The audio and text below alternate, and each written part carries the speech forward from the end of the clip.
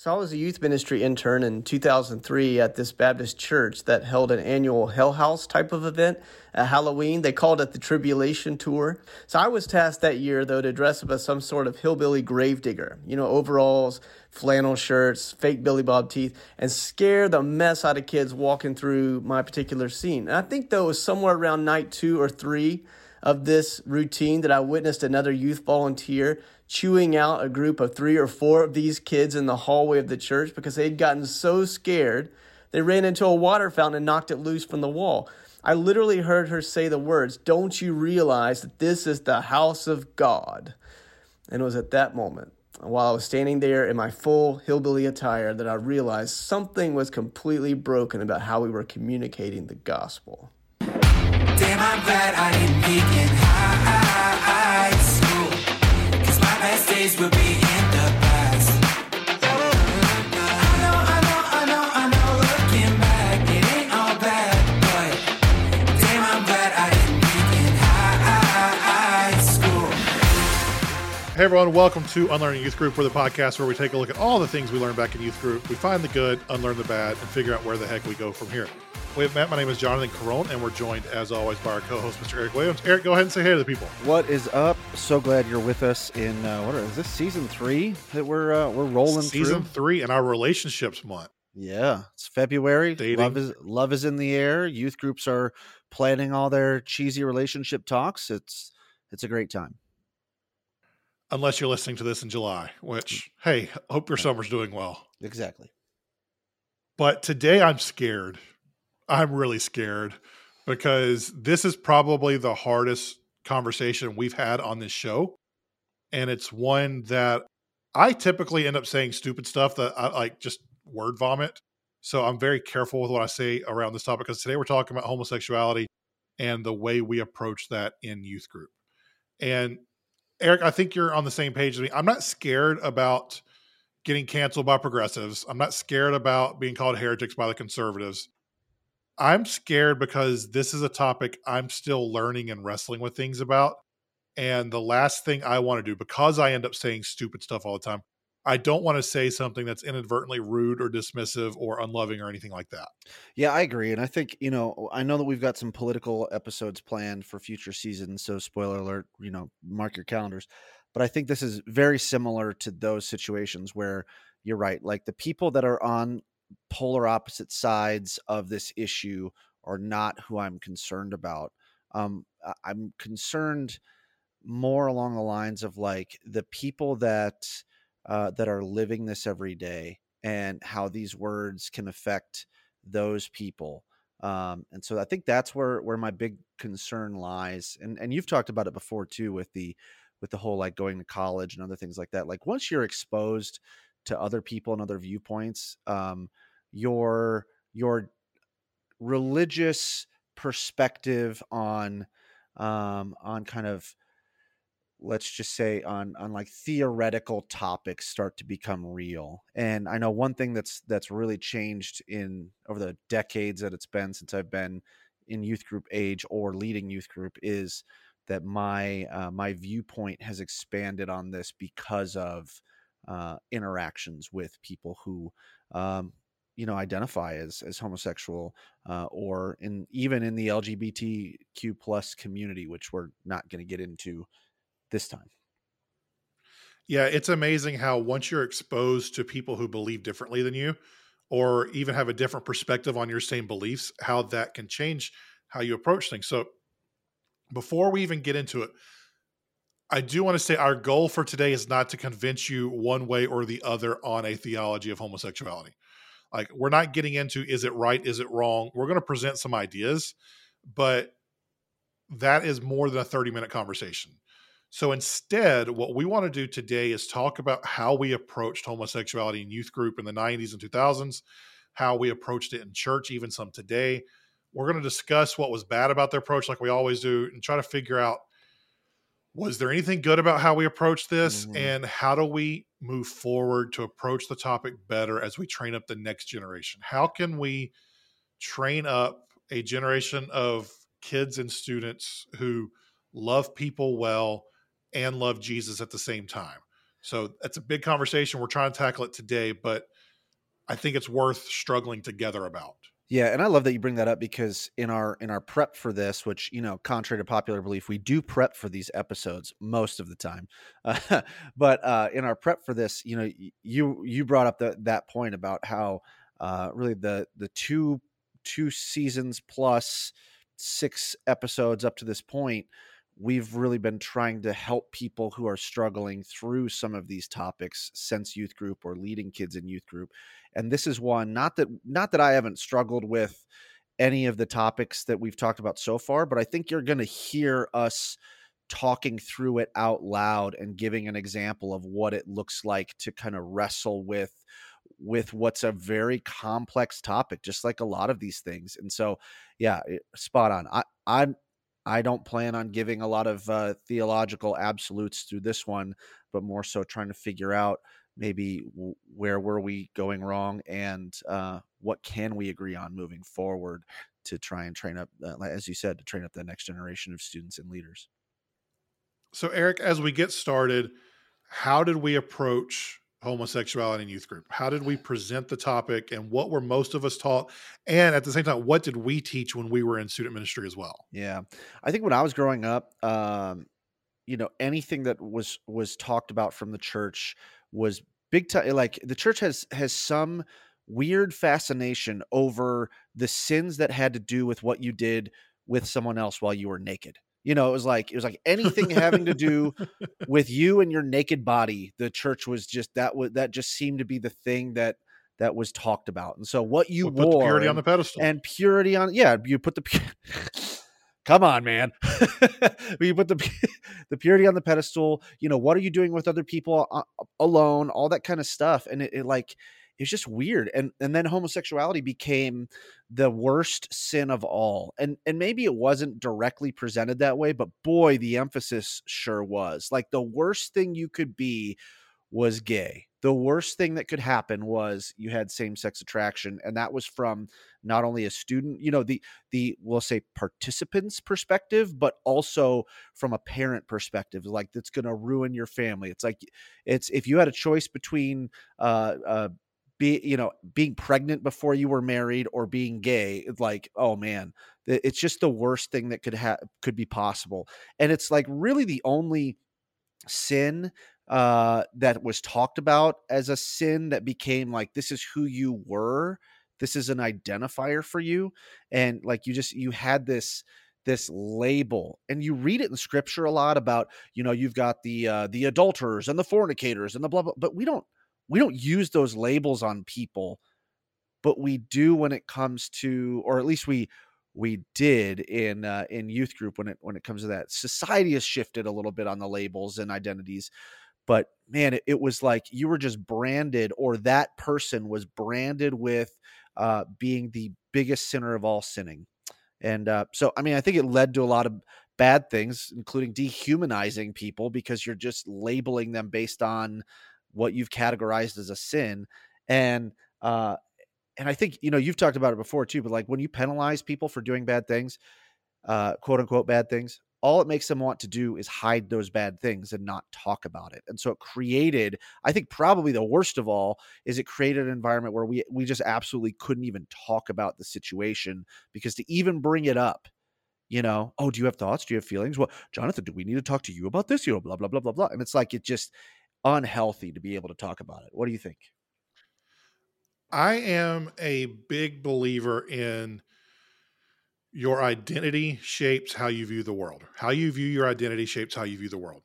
If I see myself as a Christ follower first, that's going to shape the world differently than if I see myself as an American first. And Right. We'll get into more of that this fall when we talk about politics. But when you look at other people, the identity you give them shapes how you view them as well.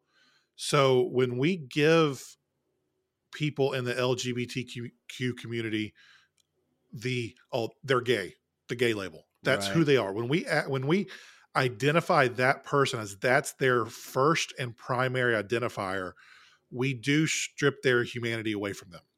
And we didn't look at the 17-year-old who cheated on his girlfriend. We didn't say, hey, he's the adulterer. Right. And that was what we viewed him as. We didn't look at the 16-year-old mean girl and call her the gossiper Mhm. and label her as that. But the kid who had same-sex attraction, that's the gay kid. Right. That's gay Brandon.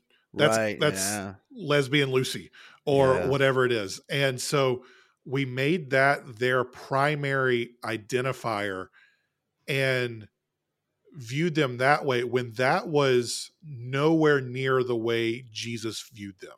Right. Well, let me jump in real quick because I think what's important to distinguish in there is I think we're talking like 90s, early 2000s here too. So this was even before some of that identifier had been really, I don't know if you want to call it, reclaimed by the gay community. But yeah, I would literally hear Christians use an article before the word gay and just said, that's the gay, or we talked about the gays.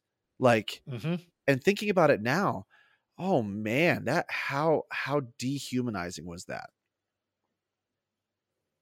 It totally stripped people's humanity and caused us to look at them as less than human, as less than us. Right.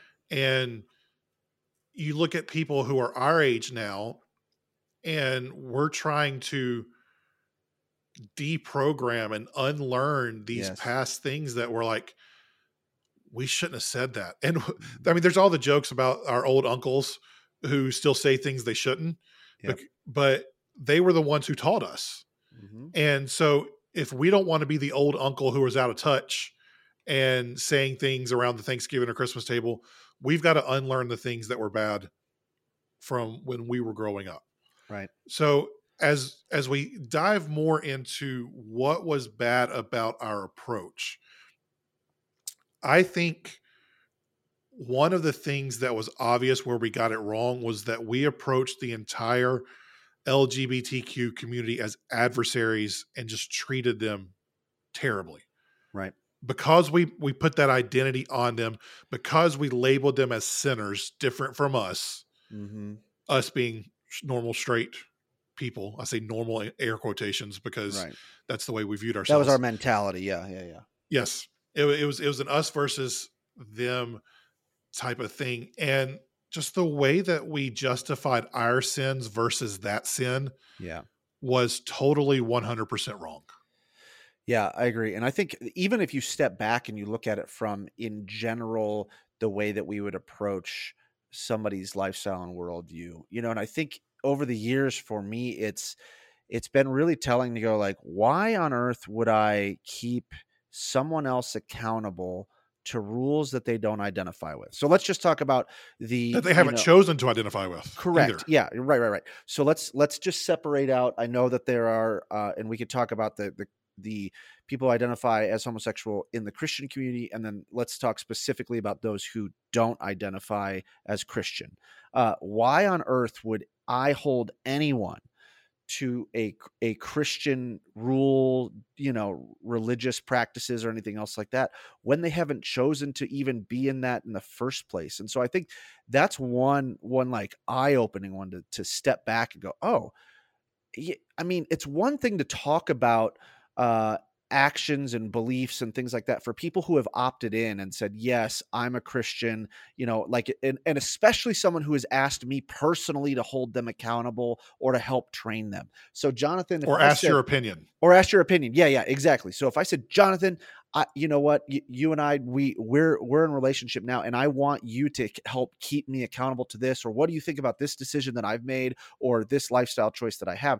That's completely different than some rando on the internet or some rando in some church talking about someone that has nothing Westboro to do. Baptist holding up signs that, yes, I apologize for saying this, I'm not even going to say it, but the signs that they were holding up and picketing all sorts of funerals and events, and things like that. Well, I mean, okay, yeah. So I mean, we could do this, the tame ones. I mean, signs that say God hates gays, like that. I was thinking the other word. But yes. Right. Yeah. Well, that's why I'm thinking the tame ones. But yeah, so that for me is like the relationship between two people that aren't Christian, aren't subject to Christian rules. So Christian, this is me bringing out some Southern Baptists. Like, Christian, you need to hear this. I don't know who needs to hear this out there, but the relationship or the actions of people that aren't Christians are not subject to Christian rules. Yes, there are laws. Yes, there are other things like that. But like, if it's a Christian rule, you cannot hold them to something that they have said that they have not opted into. And then on the other hand, like, you know, when you talk about even in bringing where the church's voice is on gay marriage, and I'm not going to speak for you or anybody else, but to me, I'm just sitting here going like, why do we care so much about that topic? I don't have a definitive answer on why, but yes, we're going to do an entire episode on gay marriage this fall. But digging through that and going like, why do I care if two people love each other and want to have the same, what do we want to say, tax benefits and other political, you know, and social healthcare benefits, welfare benefits as a straight couple? Why should I care? So those are some things. It just seemed very, very much like we were missing the mark and hypocritical. And why of all the things in the world, why is the church deciding to put its voice on that? Because I think it takes away from it takes away from other more important issues that the church can focus on. And two, it also comes across as extremely hypocritical when considering other things that the church turns a blind eye to. But so let's go there for a second. So the Bible has very specific teachings on divorce. Very specific. Who can divorce? Jesus specifically. Who can divorce? Who cannot divorce? Who can then remarry? Who can then not remarry? And what would be considered adultery if they remarry? But in the church, we justified all those things because we knew people who were divorced. We knew their situation. We showed them empathy. And we showed them the empathy that we never gave the LGBTQ community. We would justify our own sins while going after other people's sins. Yep. And that was not fair. That was not loving. It gets back to the idea. We equated that singular sin of homosexuality and basically said your salvation was dependent on if you like to have sex with the people of your same sex or the opposite sex. Right. If you like to have sex with the same thing you are, then Jesus did not die for you. You cannot go to heaven. Right. And so you look at it, even Focus on the Family, who is one of the most conservative groups in the country. They say, before we say anything else, please know that being gay doesn't send anybody to hell. God uses only one fact to judge the world and determine who is saved and who isn't: faith in Jesus Christ. Yet in the church and in youth group, we made it sound like, yeah, okay, you can believe Jesus, but if you don't turn from this one sin, even though our deacons are alcoholics, even though our pastor's covering up a extramarital affair, if you do not turn from your homosexuality and pray the gay away, you're going to hell. Right. Yeah. And that was something that is incredibly damaging, let's say, also to the Christian that hears that message, who doesn't identify in that way, because what it completely does is it gives you that kind of grace plus one. You know what I mean? There's like this, like, grace. Yeah. We all know about grace, but, and you know, that's another topic for another day too. This whole idea that there was grace and there was Jesus, but really, I think we use that, we have our own axes to grind because of whatever we want, or because of whatever we're afraid of. If we're being honest, there's a lot of people out there that really want to kind of stand up against some of these issues because they're more afraid than anything else. And so we acknowledge grace with lip service, but then go, yeah. But I mean, we all know, wink, wink, nudge, nudge. Like, if you do this is real bad. Or, you know, we put these dogmatic rules in place where we try to keep certain people out, or we try to keep certain people on the outskirts and other them, when Jesus never called us to do that. I mean, he caught a man and woman in the act of I don't know that he caught them, but a man and woman were actively caught. According to the law, 3 people had to catch them in the act. They could, Right. and by in the act, it was not like they were naked and sleeping together in the same bed. In the act meant there was literally something going in something else, and they saw that happen. Yeah. And so they pulled them out of that naked and brought them to Jesus. Right. So like Well, not them. Excuse me, not them. They brought her, the woman, which is yeah, a right. totally different conversation for a different Right. day. So, I mean, but think about that interaction, you know, that obviously in the act of adultery, that is that's one of the big ones, if you think about it. And Jesus didn't other her. Jesus didn't treat her that way. Jesus didn't go like, hey, yeah, you know, hey, I'm here in love and grace and all that, but like, you really screwed up. And we're going to put a mark on you. We're going to put a label on you. You're not going to be allowed to serve in any of our ministries now. And, you know, we're going to have to put some kind of conversion therapy on you for adultery conversion therapy. We need to, you know, pray the adultery away. Like, that didn't happen. That didn't happen. He didn't ostracize her in front of everybody else. He did say, neither do I, who condemns you, neither do I, go and sin no more. Mm-hmm. So the sin no more piece is where a lot of people are thinking right now, especially if you come from a conservative background.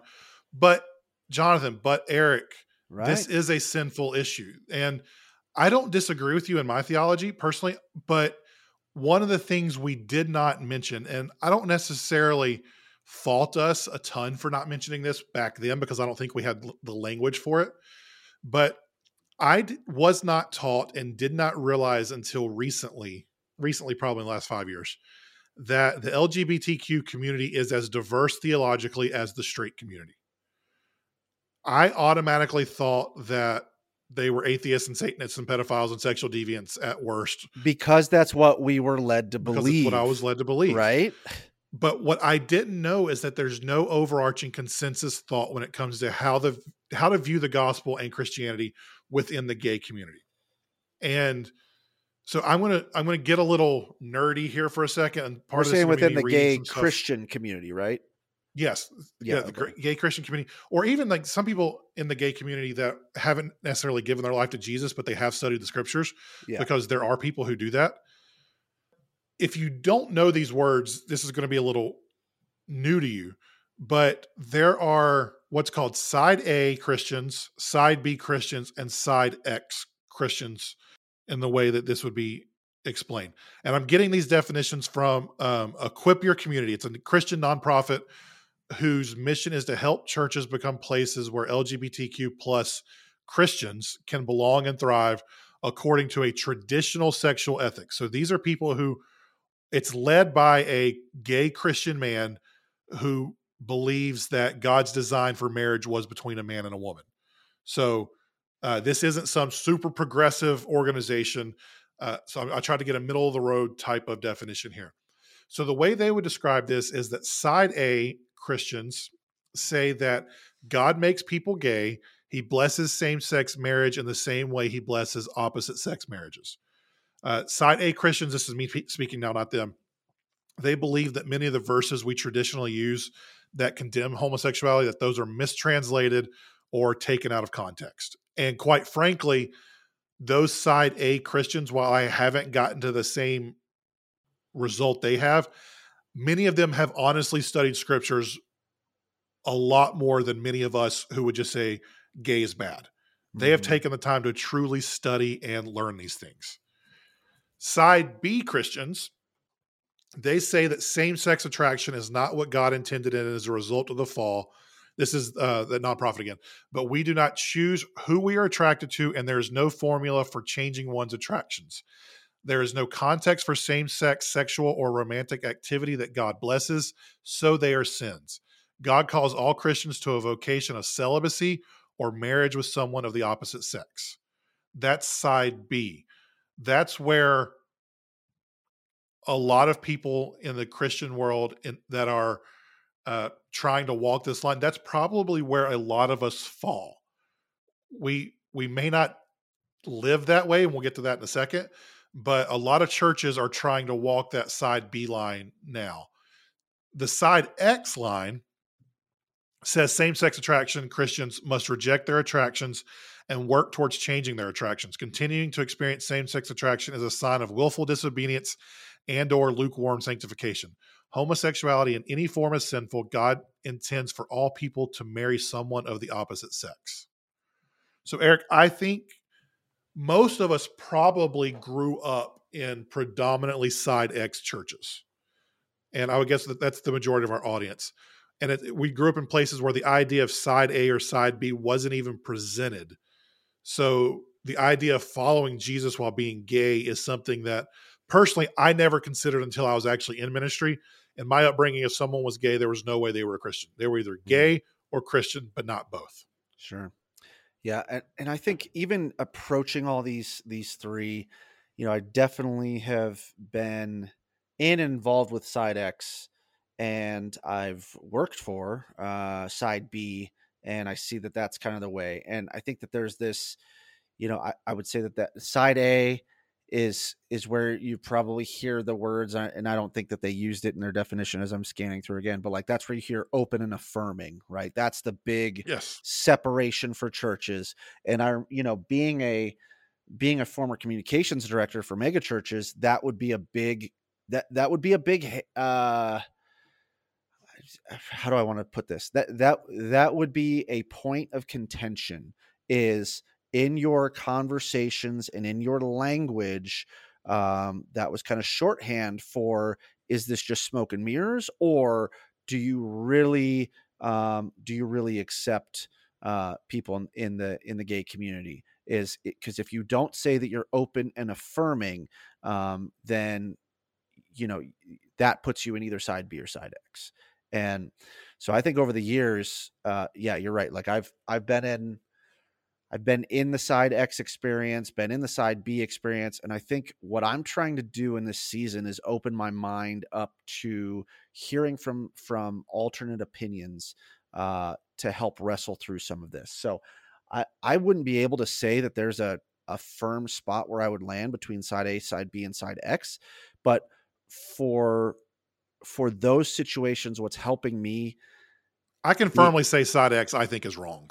Yeah. Right. Yes. I apologize. I should say that side X is definitely wrong. I would not go there, but to go through, like, I guess what I'm saying is, like, theologically trying to help unlearn some of the things that were bad. I want to make sure that I'm not unintentionally leaving in some bad things, or not opening my mind up to something else that could be good too. So, I've tried to figure out where the side A perspective is coming from. And so some of the verses on homosexuality, do they really get mistranslated from pedophilia? Or, what's the relationship between the Old Testament and the New Testament, the Old Covenant, New Covenant? Jesus said certain things, but he also was silent on homosexuality as far as directly addressing it.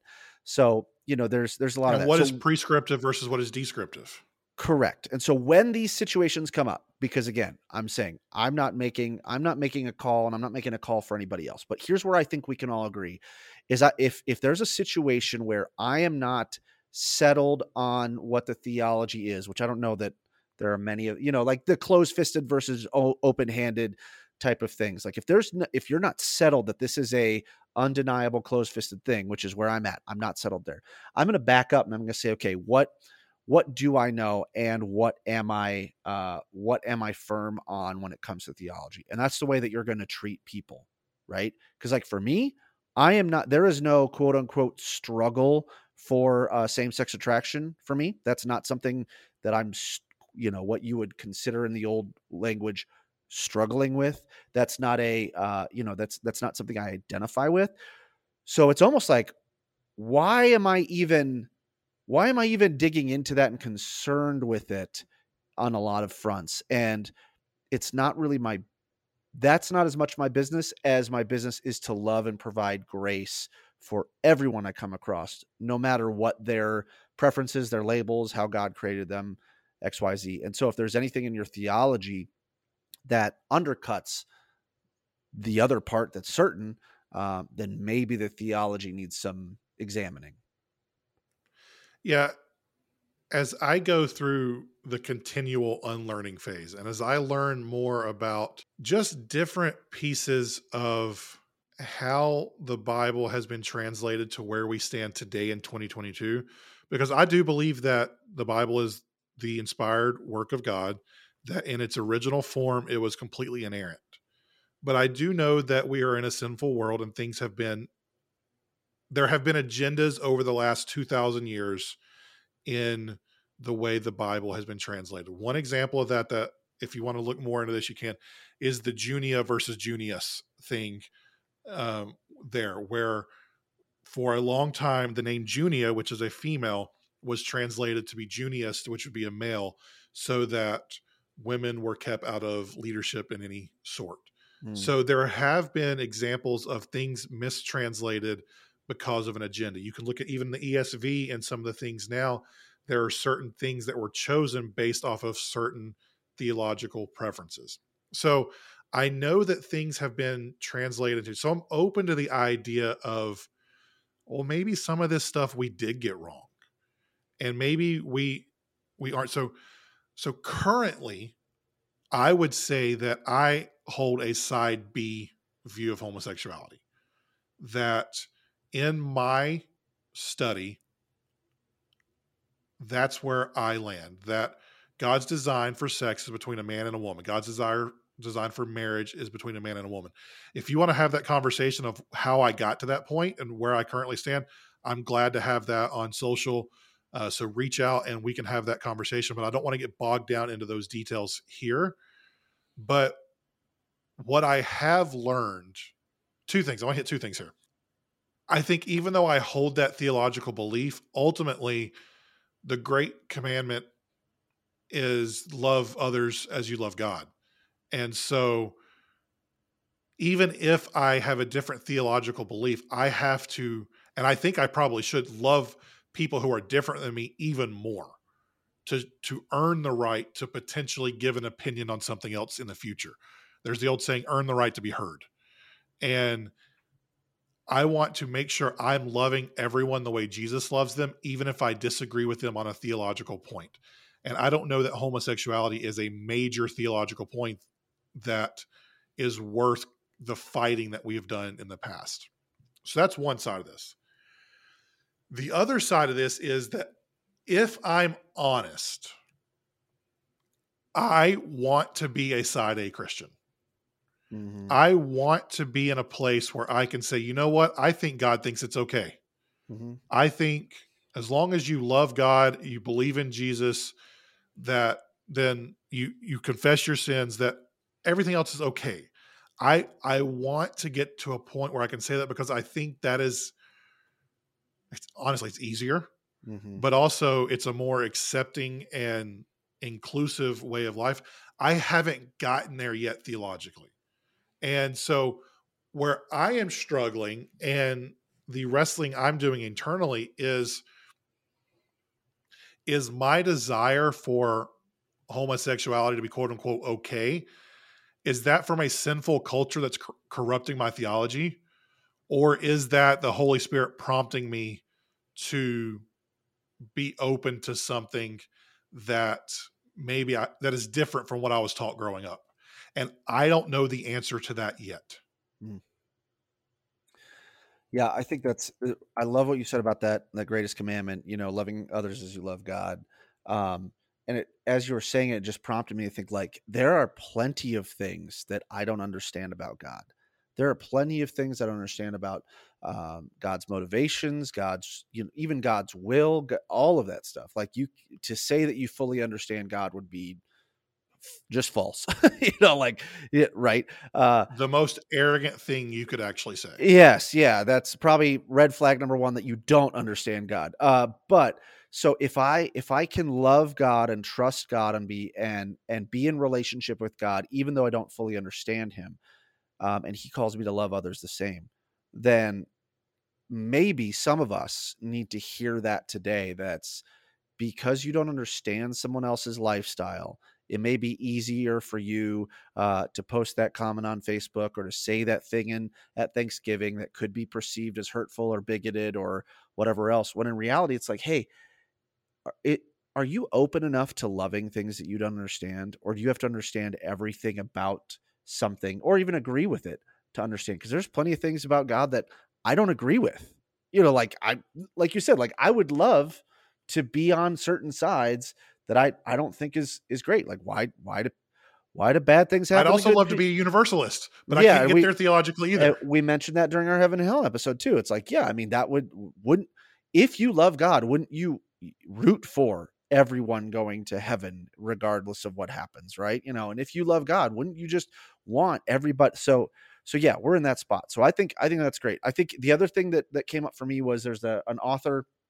His name's Caleb Kaltenbach. He's a pastor and an author, and he's got a book called Messy Grace. And I read that years back, and I really agree with a lot of the principles of talking about grace being in that messy middle spot between truth and love. And so that's where grace comes in this intersection that's extremely messy between truth and love. But the other thing that he says, because if I'm going to get it wrong, I want to interrupt you real quick. If I'm going to get it wrong, I want to get it wrong on the side of grace and love.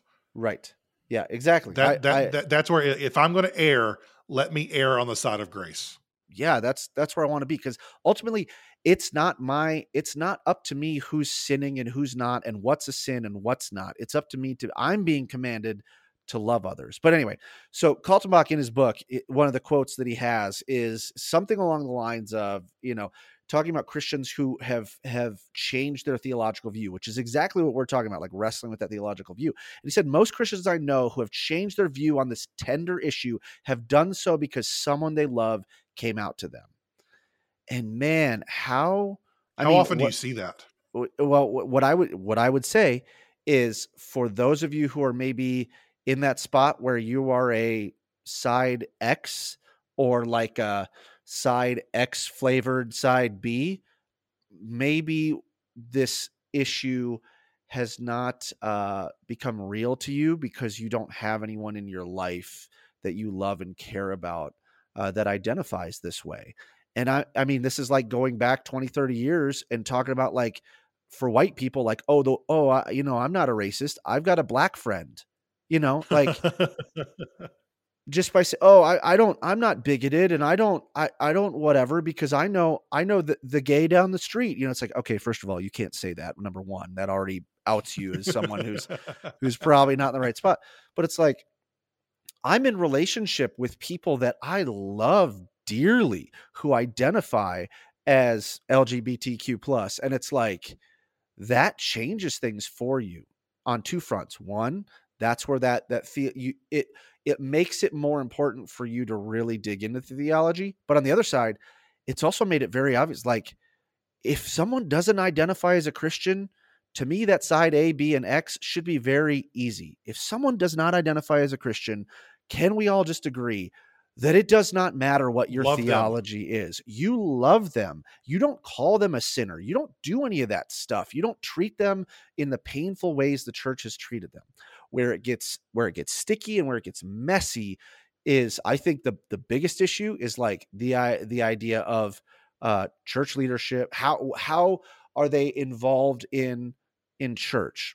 You know, church membership, church leadership, baby dedications, all those of things. That, you know, weddings and marriages and stuff, like all of that.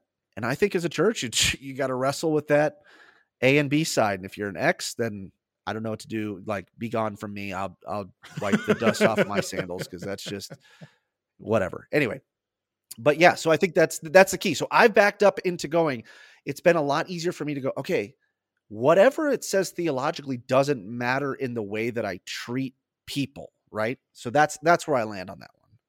And to our church leaders who listen to this, because we do have a good amount of current youth pastors, current church leadership, I think the one thing I'd say to you all is, this topic from a church leadership standpoint is a totally different conversation than from a Christian, everyday Christian life standpoint. Yeah.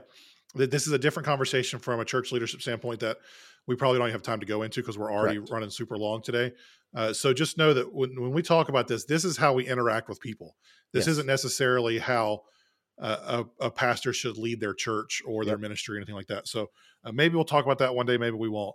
But the thing I think I want to leave with is, and thank you if you're still listening, because this has been long and we're longer than normal, but we knew this would be a 20-minute conversation, or it'd go 45, and it's looking like 45 at this point.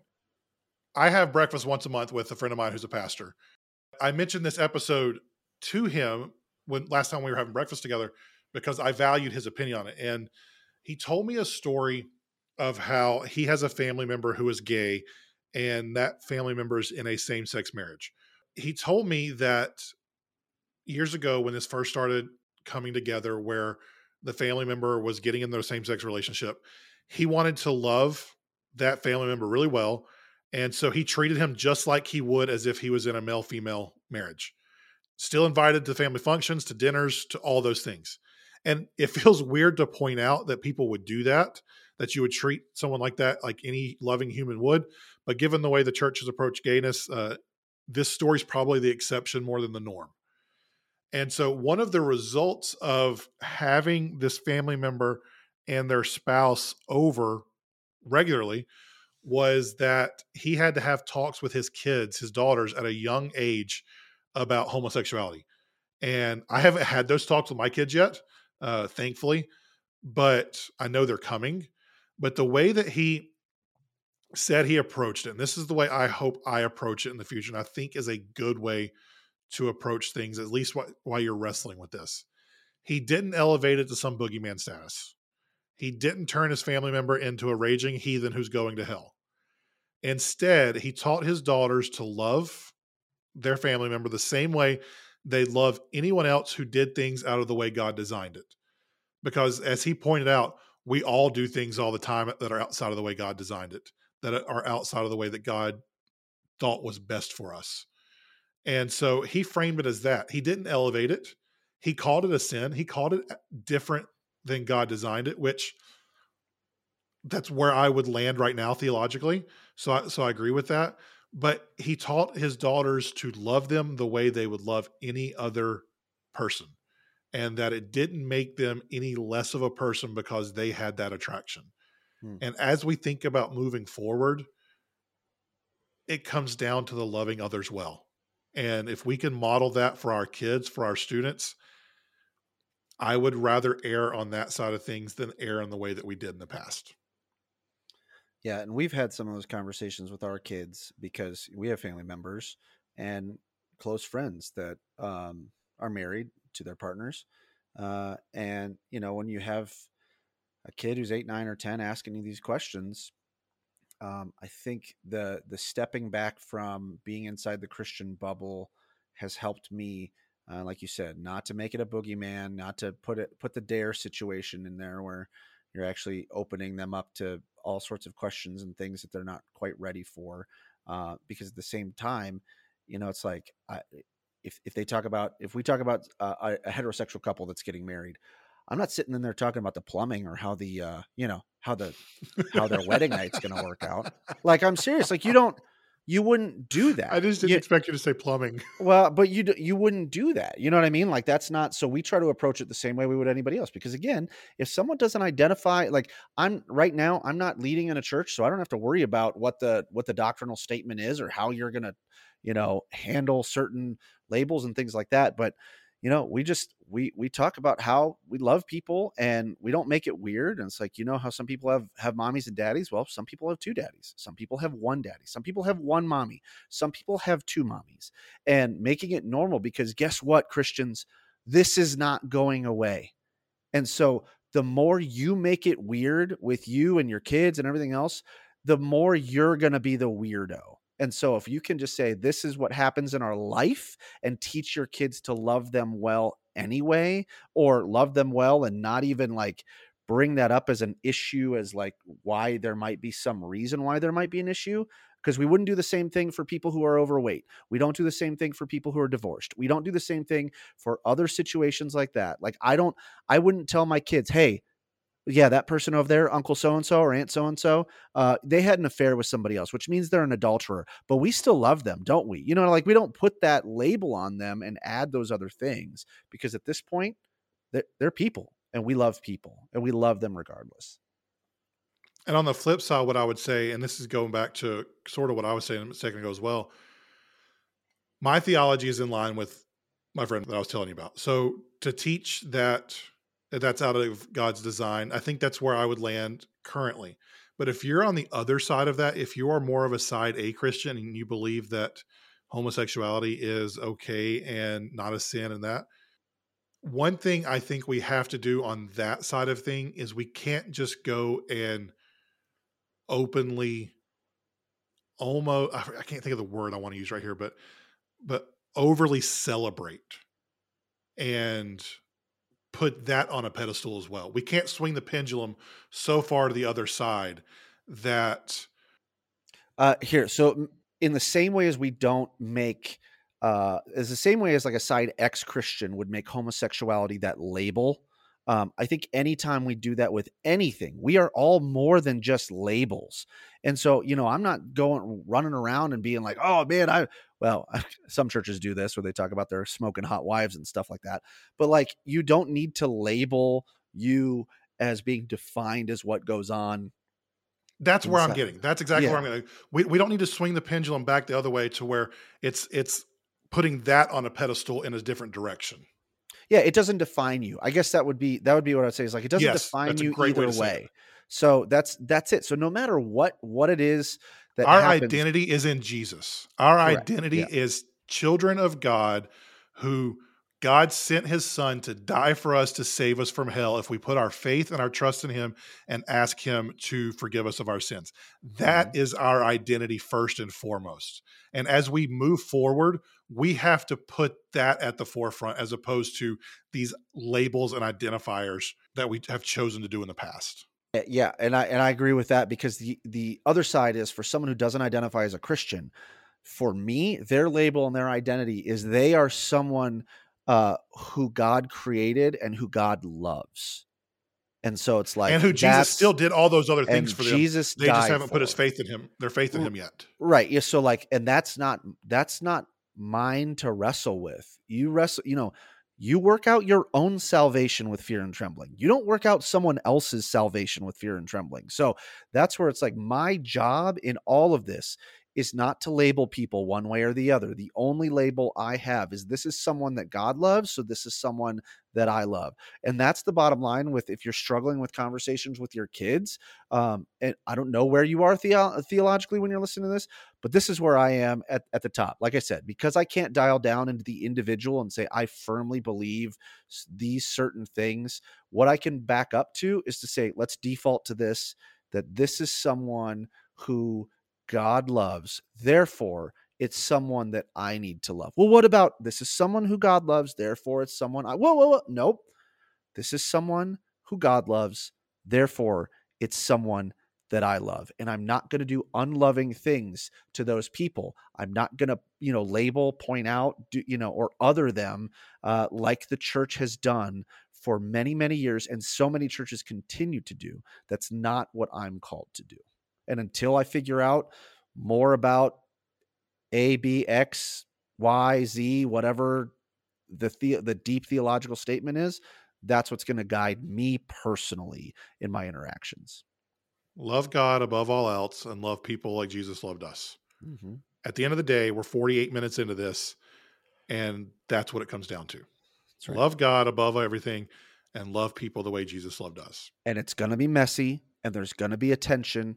And I think that you have to be okay with that. And I think so much of the Christian experience, especially in youth group growing up, is we tried to make things easy for people to understand. We tried to simplify it and make it palatable. But what that does is it ends up whitewashing or bleaching out the intricacies and the rough edges that I think that we all need to live in and struggle in, those organic pieces that aren't simply black and white. But what I do know is black and white is you love God above all else, you love others. The way you do that, that's messy, but I think that's part of what grace means.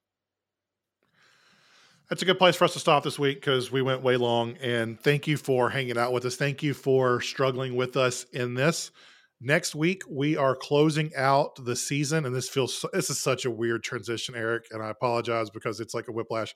But next week's episode is called Perverts and Princesses. There we go. We're going to be talking about how we taught kids that girls are pure and fragile princesses, while guys are dirty, dirty perverts. That's the right. idea that girls could even have sexual attractions, that was never even on the table. Mm-hmm. But we made guys' sexuality their entire identity, while not even allowing girls to explore the idea that they could have sexuality much less encouraging them to own their sexuality. So we'll talk about what was bad about that and where we go from here moving forward. If you haven't already, go ahead and subscribe, rate, and review the show.